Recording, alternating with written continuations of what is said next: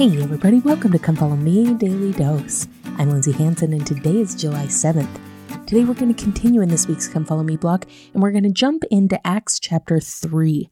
I love the story at the beginning of Acts chapter 3.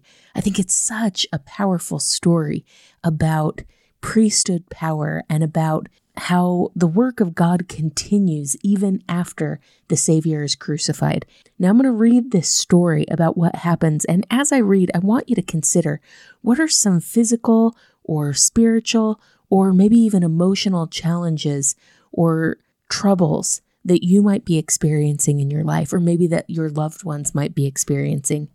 Think about those troubles or challenges or afflictions as I read this story.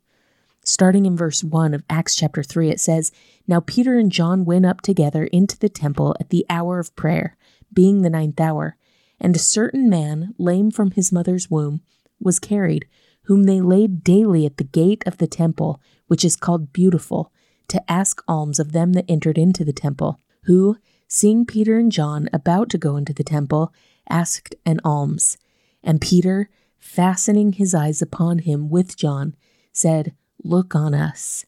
And he gave heed unto them, expecting to receive something of them. Then Peter said, Silver and gold have I none, but such as I have give I thee. In the name of Jesus Christ of Nazareth, rise up and walk. And he took him by the right hand and lifted him up, and immediately his feet and ankle bones received strength. And he, leaping up, stood and walked and entered with them into the temple, walking and leaping and praising God. And all the people saw him walking and praising God, and they knew it was he which sat for alms at the Beautiful gate of the temple, and they were filled with wonder and amazement at that which had happened unto him. And as the lame man which was healed held Peter and John, all the people ran together unto them in the porch that is called Solomon's, greatly wondering." Now, my friends, as you think about your own problems, afflictions, or trials, let's consider for a second how this man must have felt. We learn later that he was 40 years old and had been crippled since birth. So for 40 years, he has had this affliction, this trouble. And for several years, every single day, he was carried to the gate of the temple and sat outside the temple asking for alms. It's interesting and important to note that he sat outside the temple because Mosaic law prevented him from actually entering into the temple, which is why it's so beautiful in verse 8 when it says, "And he leaping up stood and walked and entered with them into the temple, walking and leaping and praising God." This was a man of faith who probably desperately wanted to be there in the temple, wanted to enter the temple and to praise God and to worship him there. And yet, because he was lame since birth, he had never been able to do that. I think it's beautiful that the first thing he does as soon as he's healed is he jumps up and he leaps and he goes to the temple to praise God and to worship him there. Something he had never been able to do. But I imagine he was so anxious to be in the temple, to be close to God and to worship him there. I absolutely love that that's the first thing that he does. I also think it's important to recognize that Peter sees him and the man asks an alms of him. And it says that Peter, fastening his eyes upon him. Now, this wasn't just a general glance in his direction.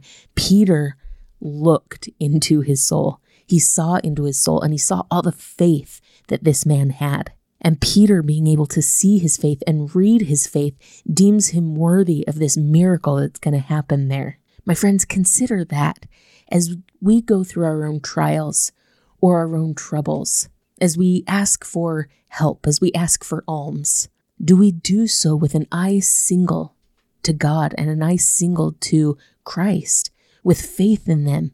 It's interesting, this man asked for alms from Peter when Peter was able to give him so much more. Do we sometimes do that with our Father in heaven? Do we sometimes ask for bare minimum blessings when he's willing and able to give us so much more? I think that that's so interesting. Here this man is just asking alms, and yet Peter says, you know what? I don't have silver and I don't have gold. I don't have any money to give you, but what I do have, I am willing to share. And that is power that comes from God. Which power was the greatest blessing? The man underestimated the blessings that he could be receiving and so only asked for the bare minimum, and I think I do that a lot in life. I also think it's important to recognize that Peter asked something of this man. He asked him to look upon him, asked him to fix his gaze and to fix his faith on what Peter could do for him.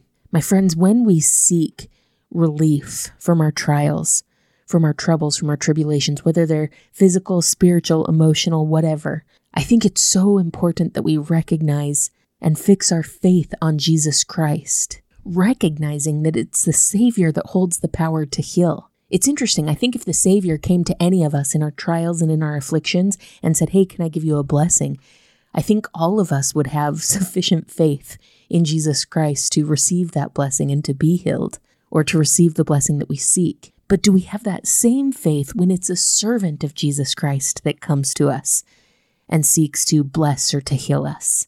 When a bishop or a home teacher, a missionary, a husband, a son, when they come to us and they seek to give us a blessing, do we have the same faith in their priesthood as we would if the Savior were laying his hands upon our head? My friends, I testify that it is the same priesthood. It is the same priesthood power. And that the same miracles that could happen if the Savior were laying his hand on our head can happen as we have faith in Jesus Christ when a worthy priesthood holder places his hands upon our head. I think I've shared this story before, but when I was on my mission, at the very beginning of my mission, we were teaching a family, and all of a sudden one day we knocked on their door, and the woman's father was there. He had had a stroke in Lima, and they had brought him to Trujillo in order to kind of care for him through his rehabilitation and through his recovery.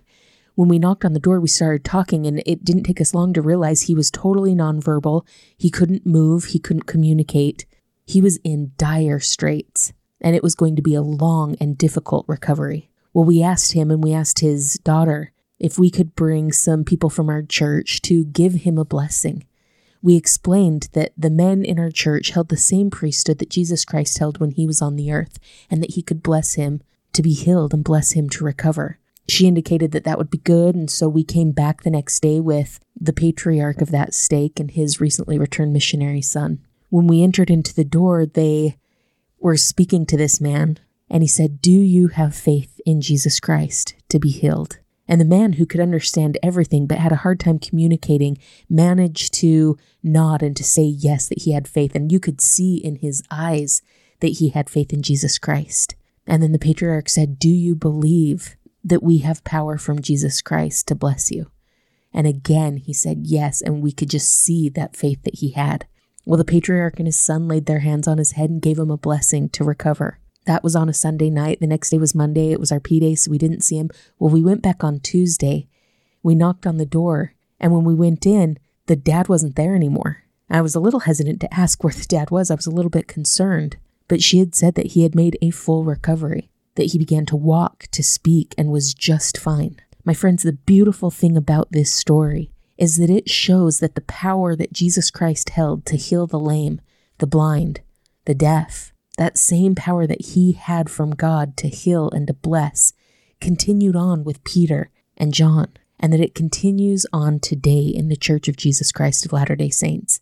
And as we're willing to look on him, as we're willing to look to Christ and to believe and have faith in him, all things are made possible.